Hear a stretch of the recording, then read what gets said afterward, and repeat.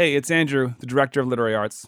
Here at Literary Arts, we rely on our community, people like you, for support. To help make this podcast and all our programming possible, give today. literary-arts.org/donate.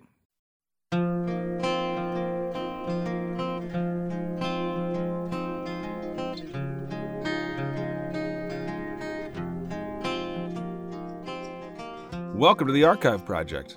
I'm Andrew Proctor, Executive Director of Literary Arts.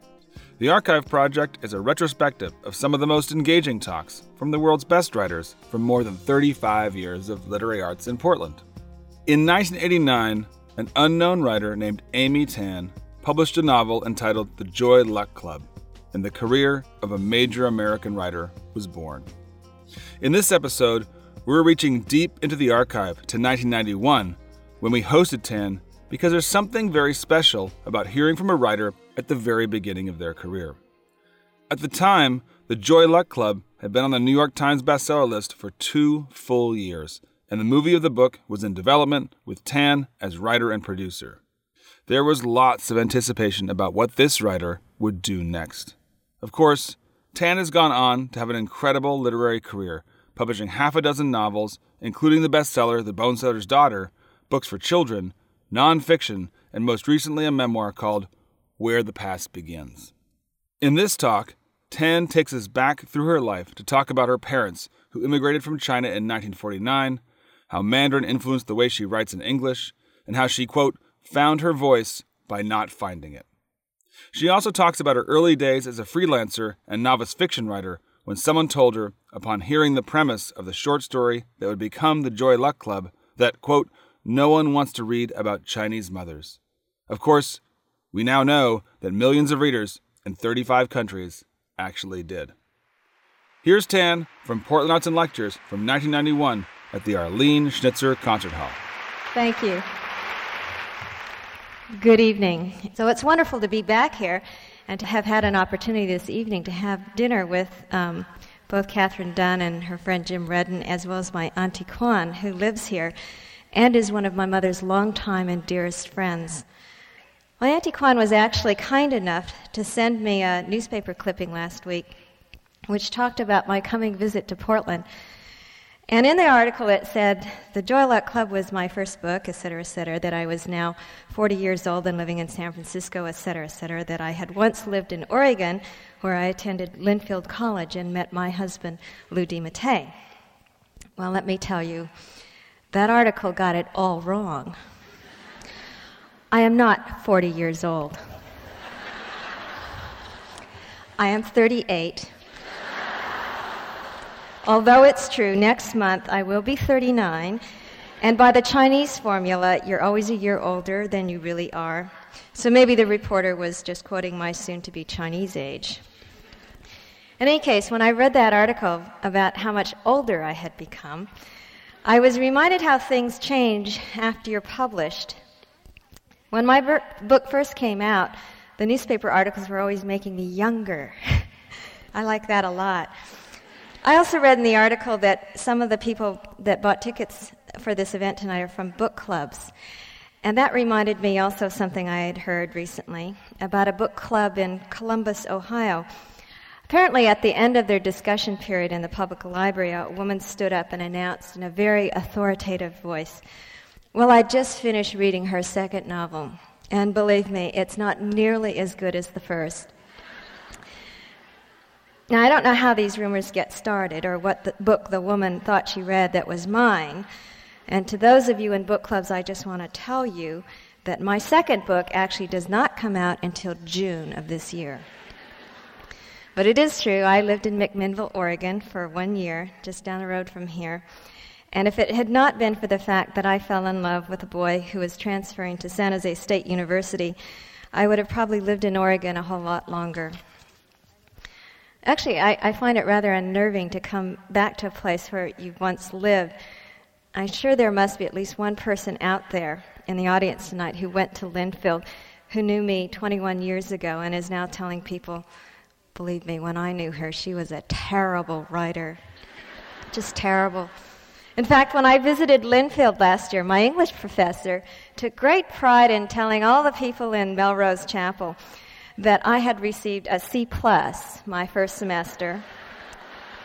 But he made up for it when he reported that by the second semester, I had improved so much I received an A-. When I think about it too much, I also get a bit nervous when I have to speak at events like an arts and lecture series, anything which offers promises of an evening of culture. I don't think of myself as an evening of culture. And my husband, who has spent many a long evening with me, can attest that I am not.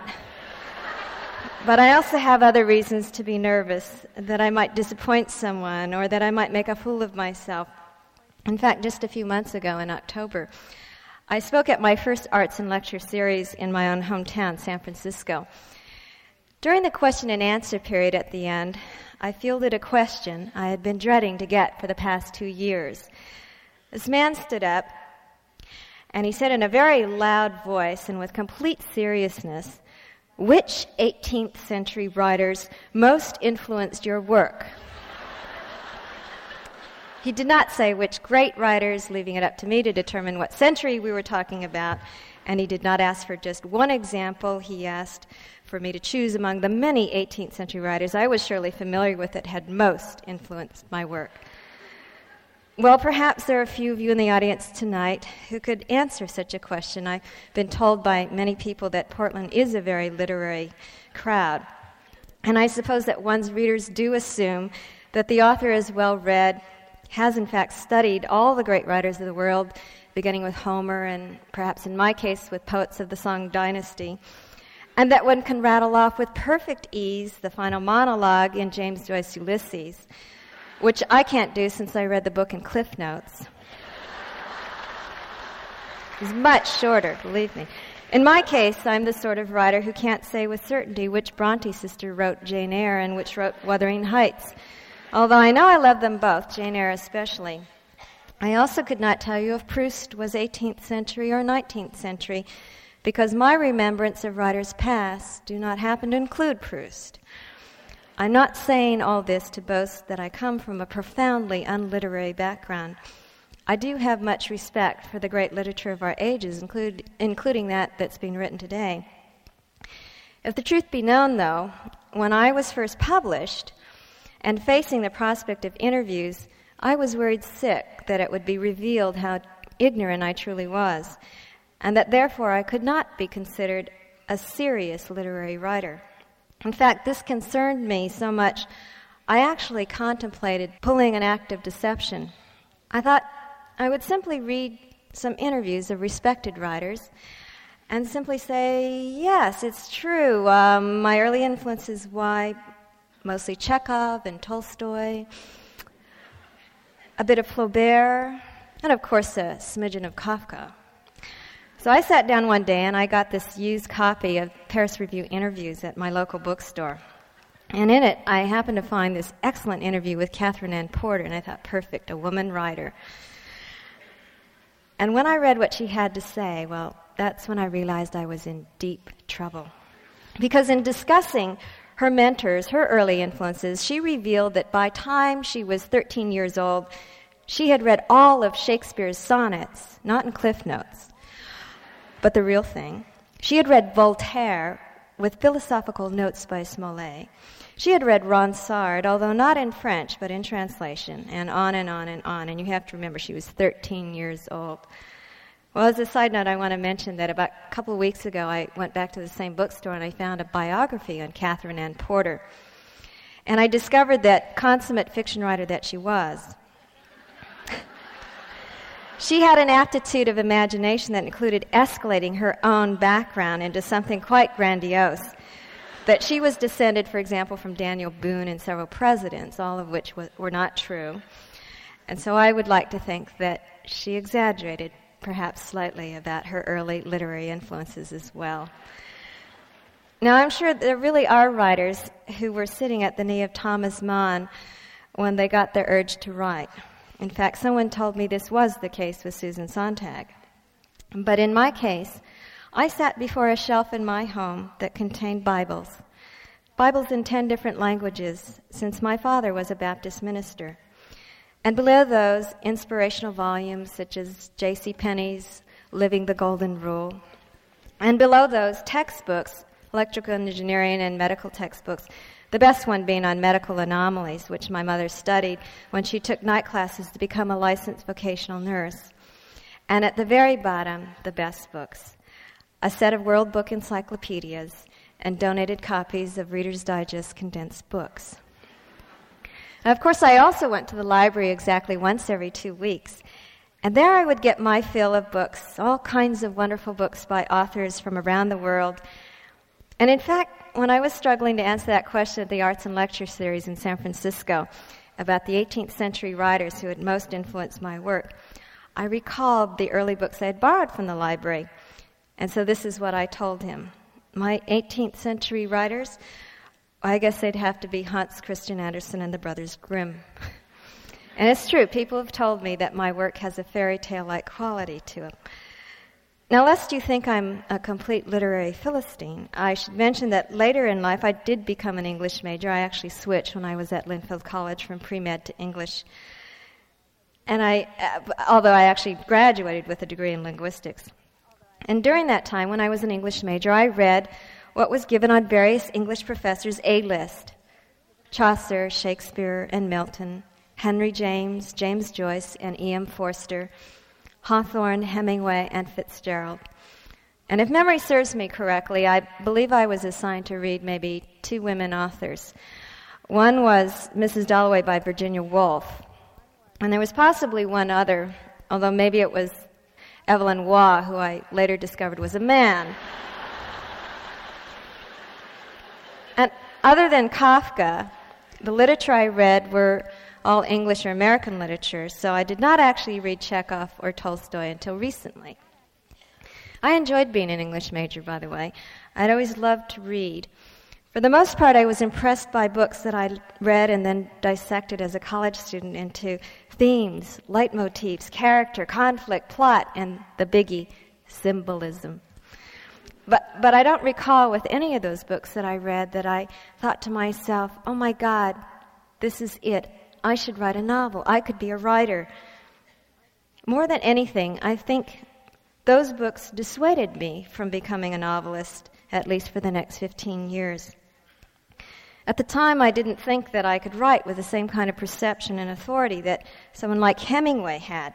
I mean, I couldn't imagine a Chinese girl hunting rhino in Africa or encouraging a mad bull to run her down in Pamplona. Yet I did harbor this secret desire to write almost all my life, to find words for the way that I saw the world and how I felt about it. And I kept it a secret, because somehow I always convinced myself, or was it persuaded myself, that I had nothing to say that would be of interest to anyone else.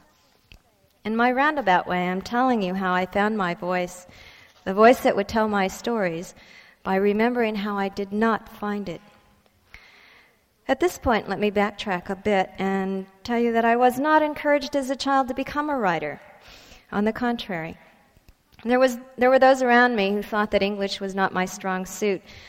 I did moderately well in English, getting maybe B's or B pluses, and scoring in the 60th or 70th percentile on IQ tests and achievement tests and things like that.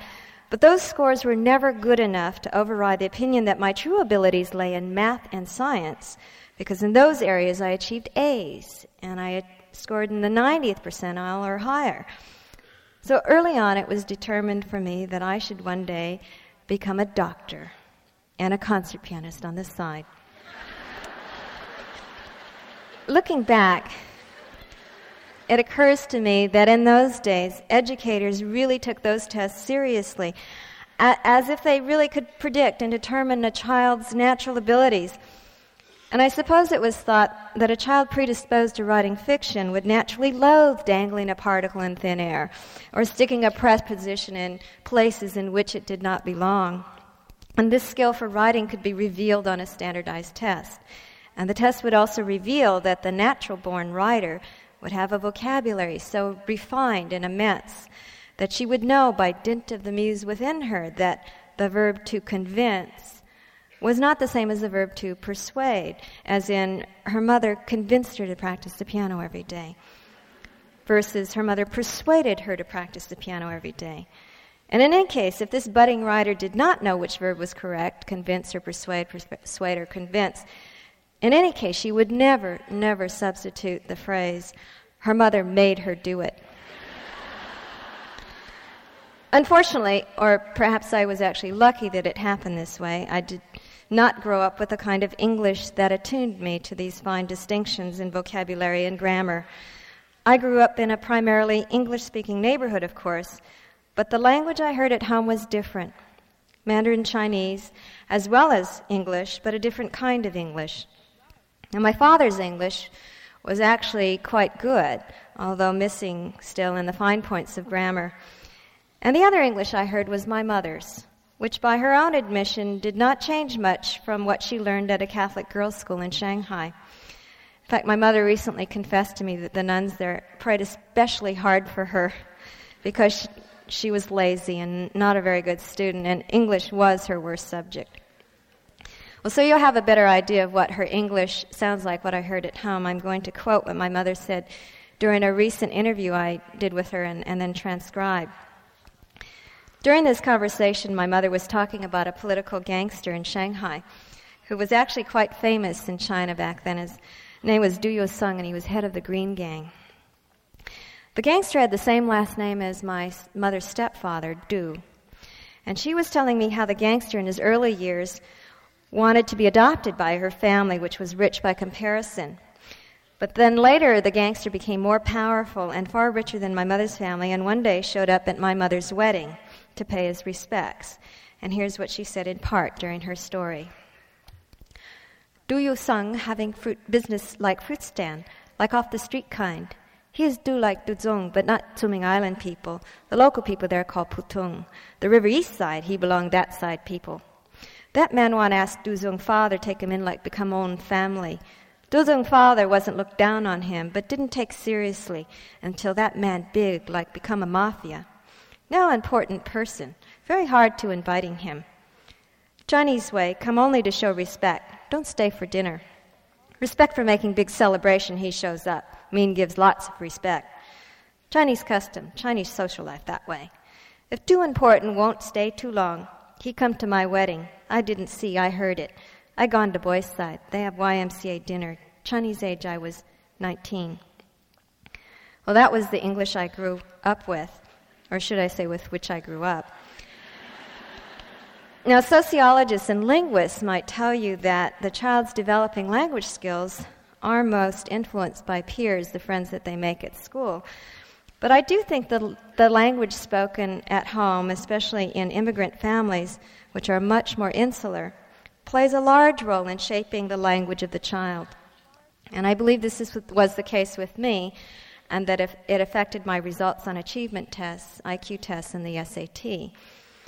So I would do better in subjects like math rather than English. This is understandable. Math is precise. There's only one correct answer. 2 + 2 is blank. And the answer is always 4, not sometimes 4, sometimes 5.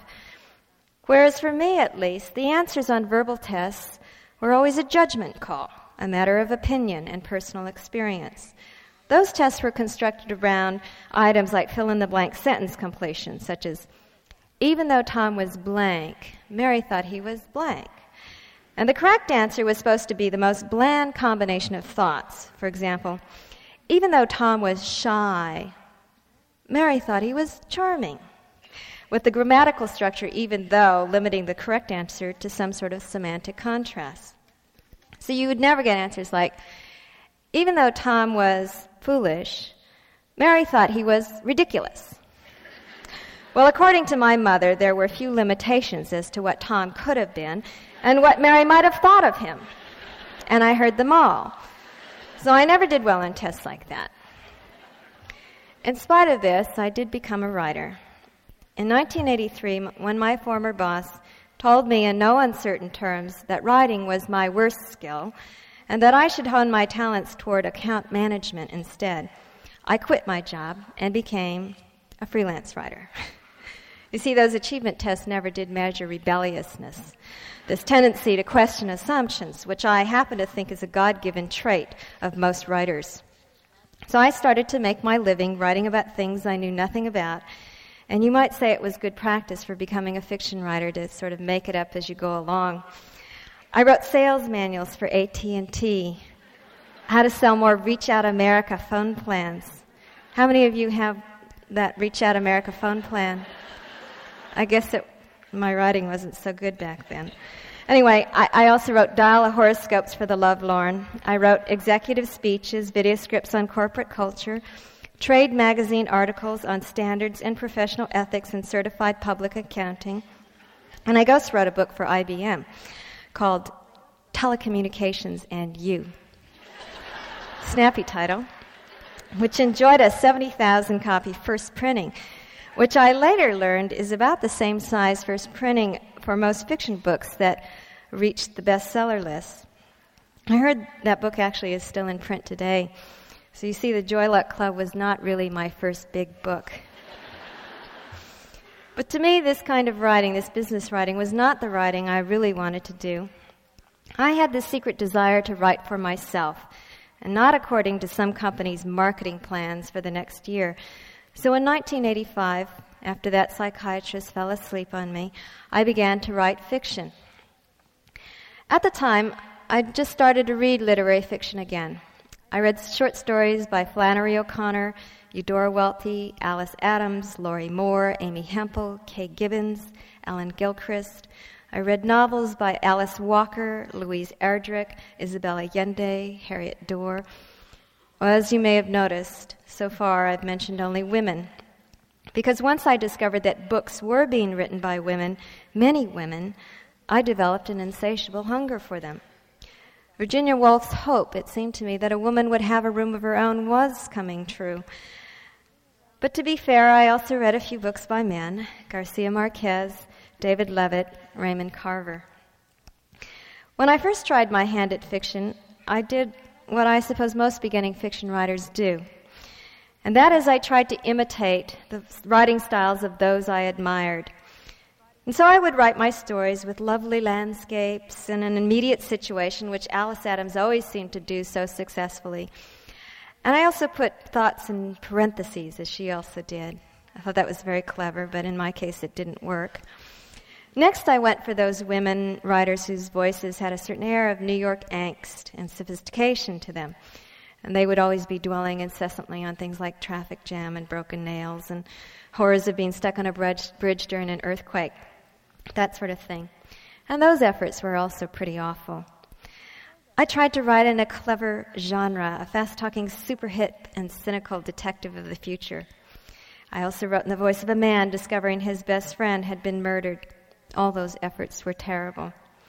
I tried to write in what I called the New Yorker style, in which the story opens up in the middle of a conversation in someone's sun porch in the Hamptons and ends at exactly the same place with no better idea as to what the conversation was really about. And now that I've said this in public, I'll probably never be published by the New Yorker. I wrote stories in which the protagonist was a girl or a young woman with a Germanic-sounding name, whose parents had an Ivy League education and belonged to country clubs and went to supper clubs, who owned golf clubs, who knew the true meaning of the club sandwich. It was, believe me, not the Joy Luck Club. In the end, all these efforts seemed false. I didn't know why. After all, I thought, wasn't fiction a story that was made up, the details pulled from the world at large or from those you assumed might be your future readers? In all those early efforts, you see, I didn't try to write about anything that could be related to my own life. That is, there were no characters who were Chinese or Chinese American. I thought that if I did that, write about Chinese Americans, it would be too obvious, too much of a cliché. And secretly, I thought I was writing with the goal that someday I would be published in a magazine somewhere. And everyone knew that apart from Maxine Hong Kingston's books, nobody wanted to read a story about Chinese people, let alone Chinese mothers.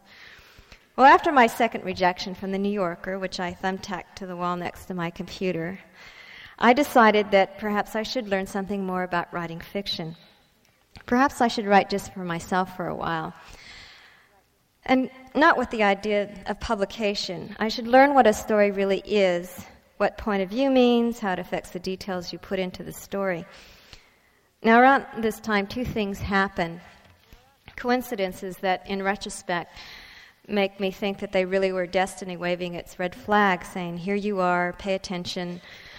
First, I received a flyer announcing an annual writers' conference at Squaw Valley.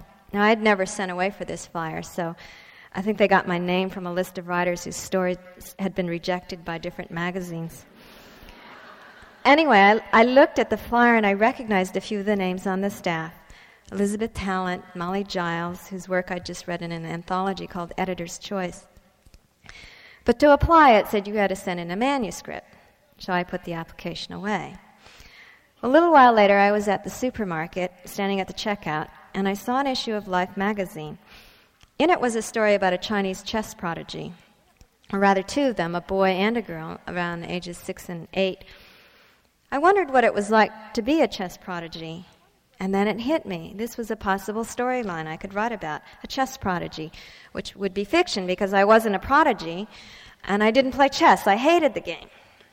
And as I started to write this story, I made one concession to real life. I kept the Chinese girl.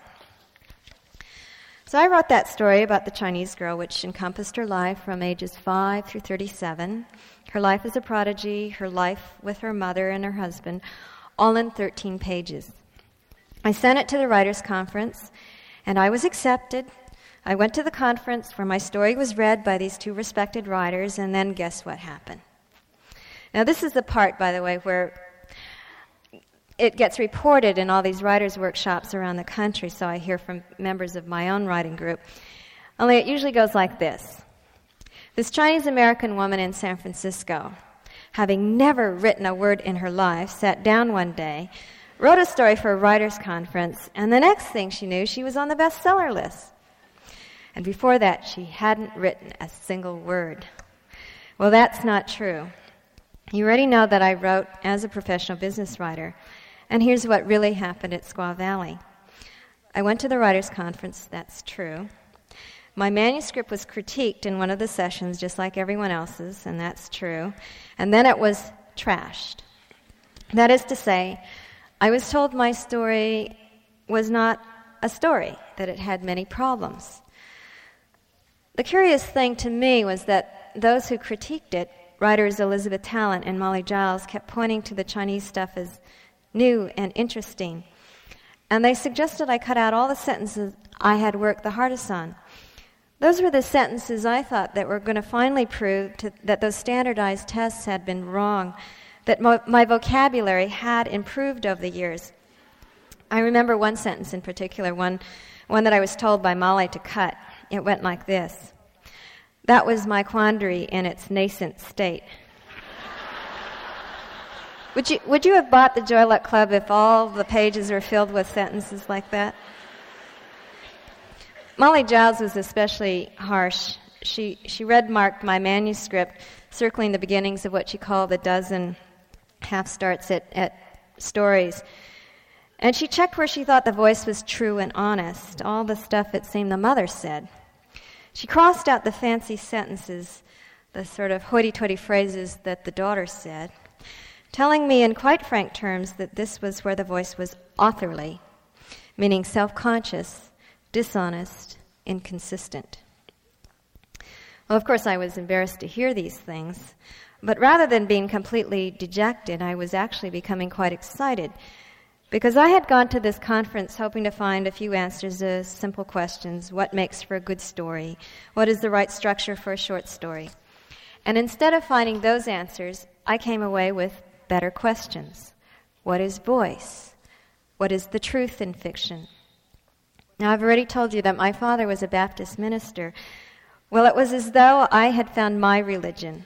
I felt that if I could find the answers to these questions, what is voice? What is story? Which comes first and why? And what is the truth in fiction? I would have interesting work for a lifetime. And that it would be enough. That is, it would be enough to make up for not being published. Well, I returned home, and that week I wrote a new version of the story, and the second version was also pretty awful. But I discovered something interesting for myself in writing it. No matter how much I tried to make it a story about chess, it kept turning into a story about a girl and her mother. And even though the major details of the story were fictional, that is, I never lived in Chinatown and I didn't play chess, it was as though this was a story about me, about my feelings, and the ambiguity of those painful feelings. Those were mine, long buried and now discovered in fiction. That's what creative writing teachers call the shock of recognition. And when it happens in your own writing, it's just like all those cliches in the movies. Bells go off, and the music soars, and the wind rushes through your ears. It's a sudden high, and it's absolutely addicting. Well, that was the beginning of thinking about this question of voice. And I continue to find the answers to that question in all its permutations by rewriting the false start beginnings found in that first story I sent into Squaw Valley. And I decided to write those stories for myself and later for my mother, remaining true to the feelings I was discovering, or at least trying to. That is, trying not to think about what I needed to write in order to get published, because then I would be writing to different expectations for different reasons with a self-conscious voice. And I won't tell you what happened after that, how I was discovered and published, because that's been reported in countless magazine articles. Instead, I would like to spend the rest of my time tonight talking about what I discovered about my voice. And I hope you'll see that a writer's voice is not simply style that can be imitated. It is not a genre. The writer's voice is the reason why she has to write, why those particular stories need to be told, why they need to be told in a particular way. I do think that I was marked to become a writer, destined to be one from an early age, by the mother and the father that I was born to, and with a life that was given to me. I think this is true for most writers, as well as for readers, those who love immersing themselves in a different world. So perhaps you can go through this summary with me, what I think made me a writer, and see if the same is true for you. In part, you grow up thinking you are destined somehow because you are different somehow. And I don't mean different as in special, like thinking you're the reincarnation of the Dowager Empress, or that Shakespeare's sister is whispering in your ear. I mean different in the sense that you think you see and hear things differently, and nobody else seems to notice, or at least they don't show it. So you record these little differences in your mind and keep them to yourself. You learn to question the life given to you. You ask questions everybody seems to think is silly or weird or unspeakable. I also think that many writers are marked by a strong sense of memory. And memory is not just what writers happen to remember. It's not just the good stuff. It's not just remembering that you got a kitten for your 10th birthday, or being able to memorize a piece out of Schumann's Scenes from Childhood on the piano.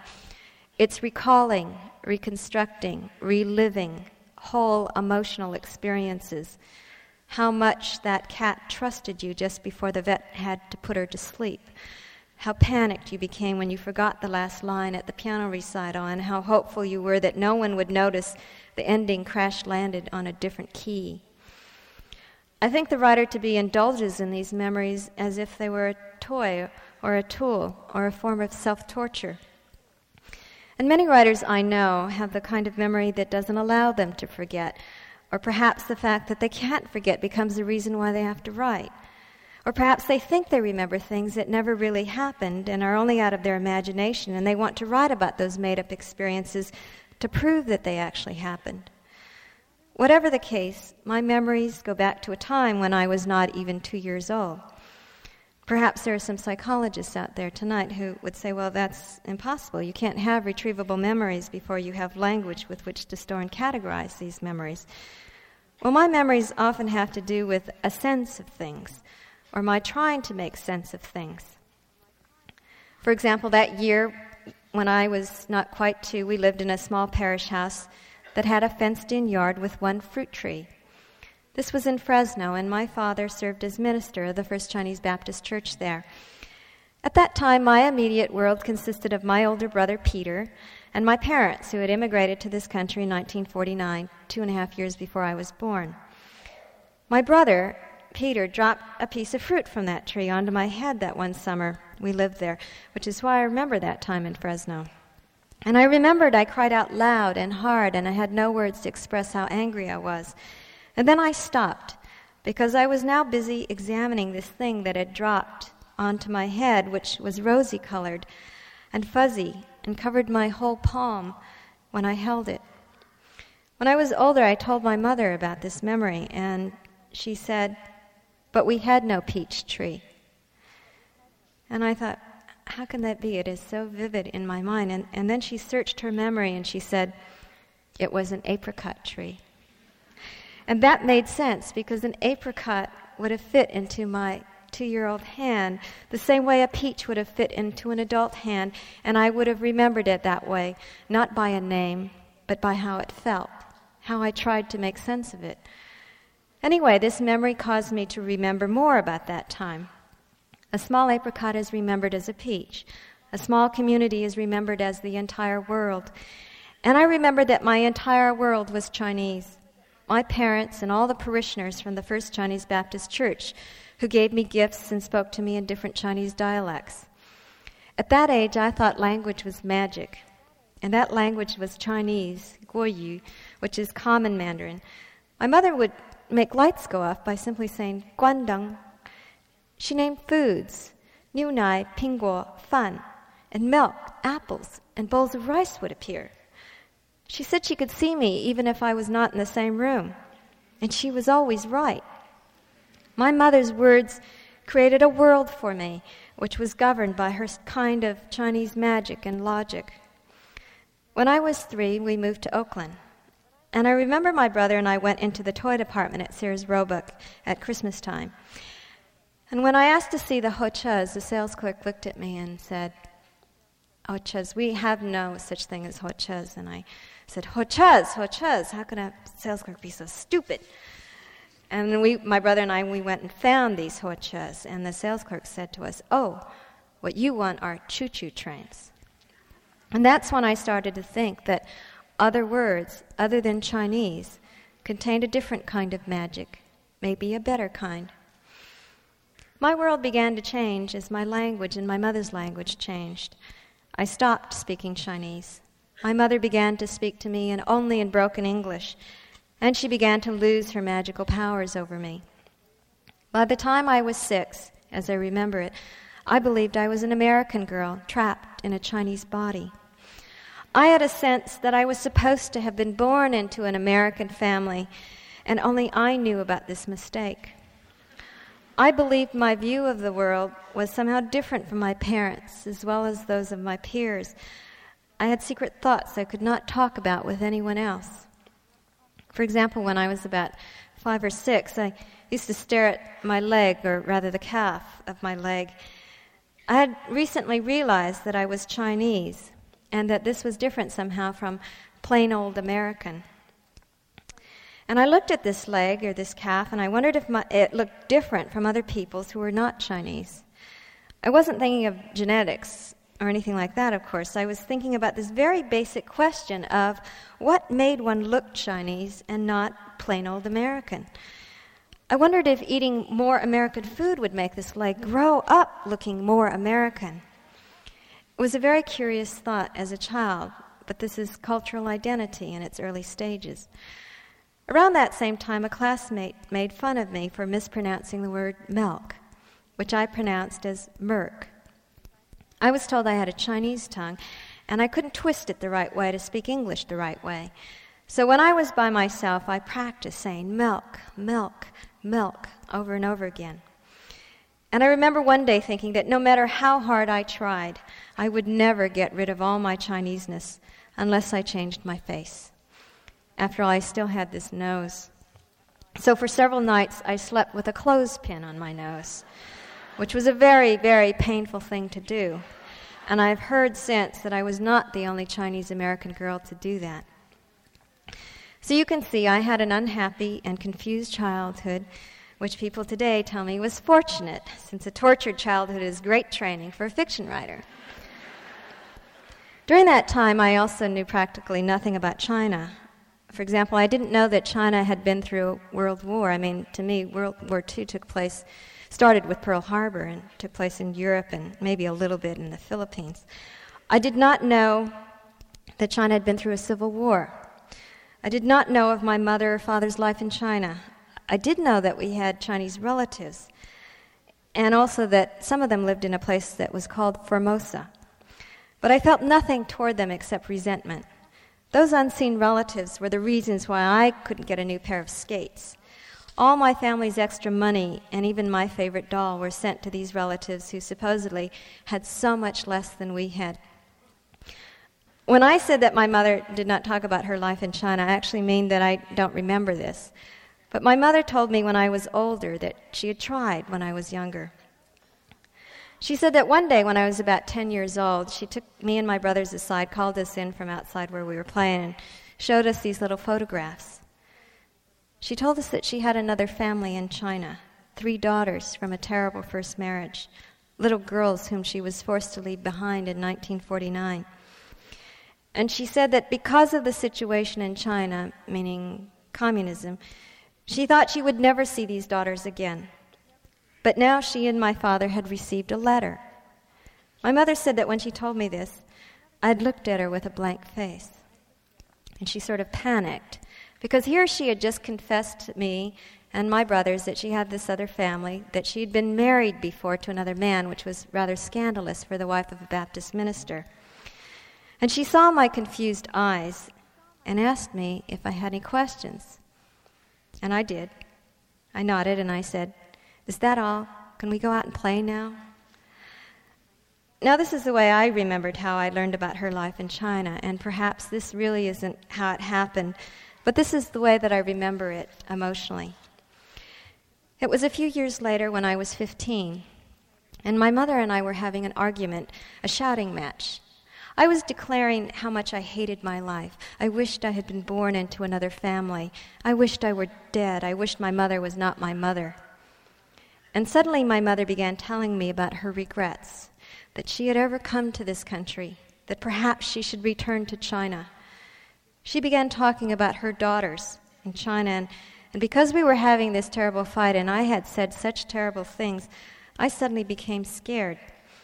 I was imagining these other daughters as well-behaved, and they would have spoken perfect Chinese, and they would have been happy to obey my mother if she'd been around to order them. I was afraid that my mother regretted that she ever had me, her American-born, disrespectful daughter. Well, that was the year that my father and brother were both diagnosed as having brain tumors, a few months apart. There's like a 1 in a 10 million chance of it happening in the same family at the same time. My mother, little brother, and I spent a year watching my brother Peter and then my father die. That was the year my mother's Chinese side came out in full force. She tried everything to save my father and brother from dying. While she continued to pray for miracles in the Western Christian fashion, she also called in a Chinese geomancer to see if our house was pulling in too many bad influences. She prayed to a painting of my grandmother, asking what we had done wrong to deserve such bad fate. And after they died, she would bring Chinese dumplings and incense to the cemetery. She hoped they would enjoy this food on the other side. Meanwhile, as a result of this tragedy, I did not transform into a more dutiful daughter as my mother had expected. I became an angry teenager in full rebellion mode. I had gone through a year's worth of waiting and hope, then losing hope, while my mother stubbornly clung to some mysterious faith that she could save them yet just by trying. After my father and brother died, my mother seemed to become more adamant about steering me down some path to which only she seemed to know the directions and the danger points. She told me about the horrors that awaited me if I let a boy kiss me, how later I would be abandoned after I had a baby, and I would be leftovers. She said I shouldn't be loud and noisy like my American friends. She likened this kind of behavior to the passing of wind. The loud ones, she said, are only noisy, and it's the silent ones that are potent. I use this expression, by the way, in a story called The Rules of the Game. only I cleaned it up a bit and made the wind the kind that blows through trees. She used to lament that I filled my head with so many ridiculous things that it was too full to put anything worthwhile inside. She said if I didn't finish the bottom of my bowl of rice or the rest of my milk, which she pronounced merk, I would be throwing all my blessings away. Well, of course, I didn't believe a word she said. Well, 6 months after my father died, my mother cashed in her insurance money and her Joy Luck Club portfolio, and there really was a Joy Luck Club, and took my younger brother and me to Europe to prove we weren't stuck with the life given to us, with the fate that was given to us. And there we attended high school in Montreux, Switzerland, outsiders among the sons and daughters of ambassadors and wealthy industrialists, oil barons, and Persian royalty. This, in the condensed Reader's Digest version, is the kind of life that was given to me. That was the kind of life that gave me my writing voice. Of course, all this didn't give me a reason to write. For going back and discovering my life and my voice, I did not find that reason actually until I began to rewrite that story about the chess prodigy, the story that kept becoming a story about a girl and her mother. Let me tell you what happened. This was in 1986. This was a time when I had already put myself through college on minority grants and fellowships. I had spent 5 years working with disabled children, serving on practically every county board of directors as the representative of multicultural needs. And now I was a business writer. I had been married for a dozen years or so to a nice man, a tax attorney, who, by the way, asked me to inform you he is nothing like any of the worthless men in my book. He was the one who asked me not to write about him, so I keep telling him it's his fault that people think he's one of those men. Anyway, having become my own person, having become Chinese from a multicultural perspective of political correctness, I seldom had arguments with my mother, mostly because I now knew what subjects to avoid, or to simply ignore her remarks that whatever I did never seemed to be enough. But in 1986, my mother turned 70, and she said to me, "I'm getting old now. If I die, what would you remember?" And I thought to myself, here we go again, the morbid question. And I said, "You're not going to die. Besides, I'd remember all kinds of things about you. I'd remember, you're my mother." And she said rather matter-of-factly, "I think you know little percent of me." Her answer made me realize how much she knew about me. She was right. I didn't know much about her. Well, shortly after that, when I was on vacation, I got an urgent phone message 4 days late from my younger brother, John. He said our mother was in intensive care, hospitalized for a heart attack. And as I was about to call the hospital, I was so afraid that I had lost her and all the things she had wanted to tell me. What were her dreams as a child, as a young woman, as a mother? What gave her the greatest joys in life? Was she disappointed that I was not her other daughters? What did she want me to remember? As I headed for the payphone, I made a bargain with the powers that be. God, Buddha, it didn't matter, whoever was listening. I said, if my mother lives, I will take her to China. I will see my sisters. I will try to get to know everything about her. Well, the powers that be must exist, because when I reached her by phone, there she was laughing and telling me it was not a heart attack. She had had a fight with a fishmonger who had been rude to her, and he made her so mad it drove her straight to the hospital. Well, I made this promise.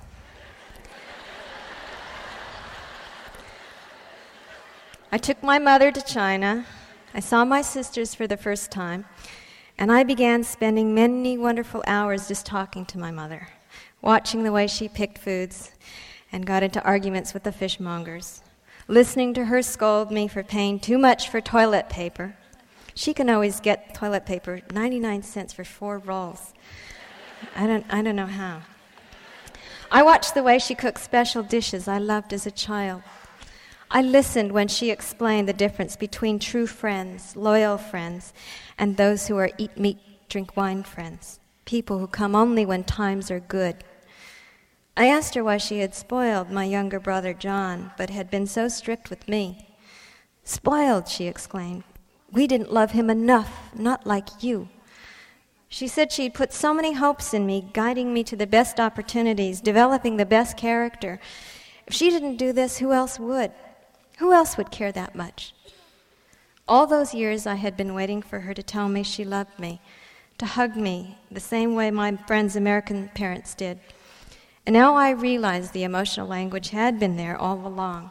It was in a different language, a different culture, a different voice. And I had misunderstood her, interpreted her intentions into the worst of meanings.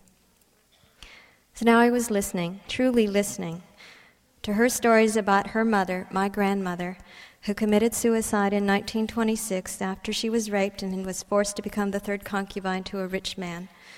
She said her mother had tried to teach her how not to suffer, but my mother did not learn that lesson well, so she was trying to teach me better. And I asked her why she'd given me the Chinese name Unmei. You would have thought that I would have asked that question a whole lot sooner, but I didn't.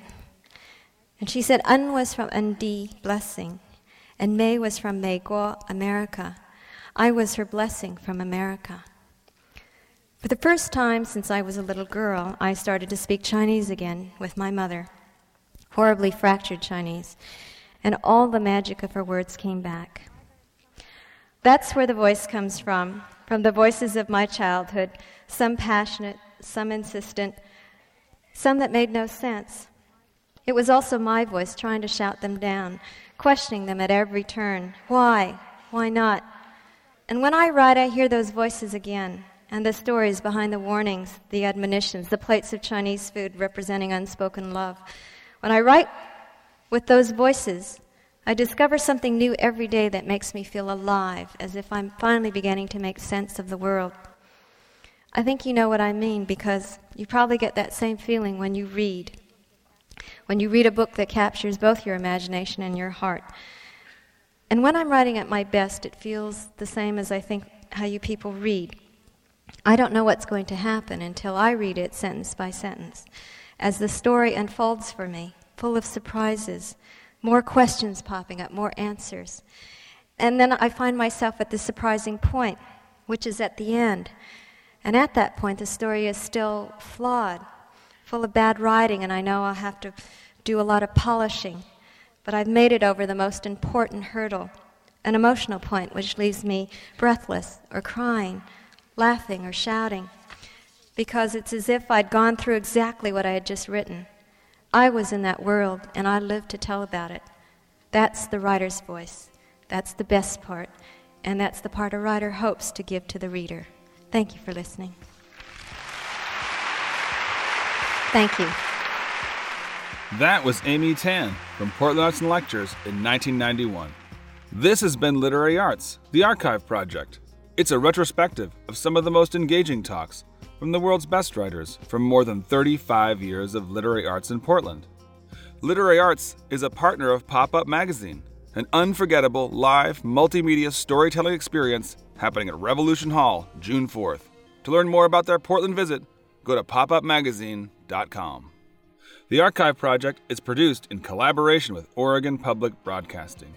To hear more, subscribe wherever you get your podcasts. Our show is produced by Crystal Ligori and Donald Orr for radio and podcast, with production oversight by Amanda Bullock and support from Liz Olafson, and I'm the executive producer. Special thanks to Literary Arts marketing staff Joe T. Roy and Hope Levy, and the entire Literary Arts staff, board, and community. This show would not be possible without them. Thanks also to the band Emancipator for our theme music, and thanks to all of you for listening.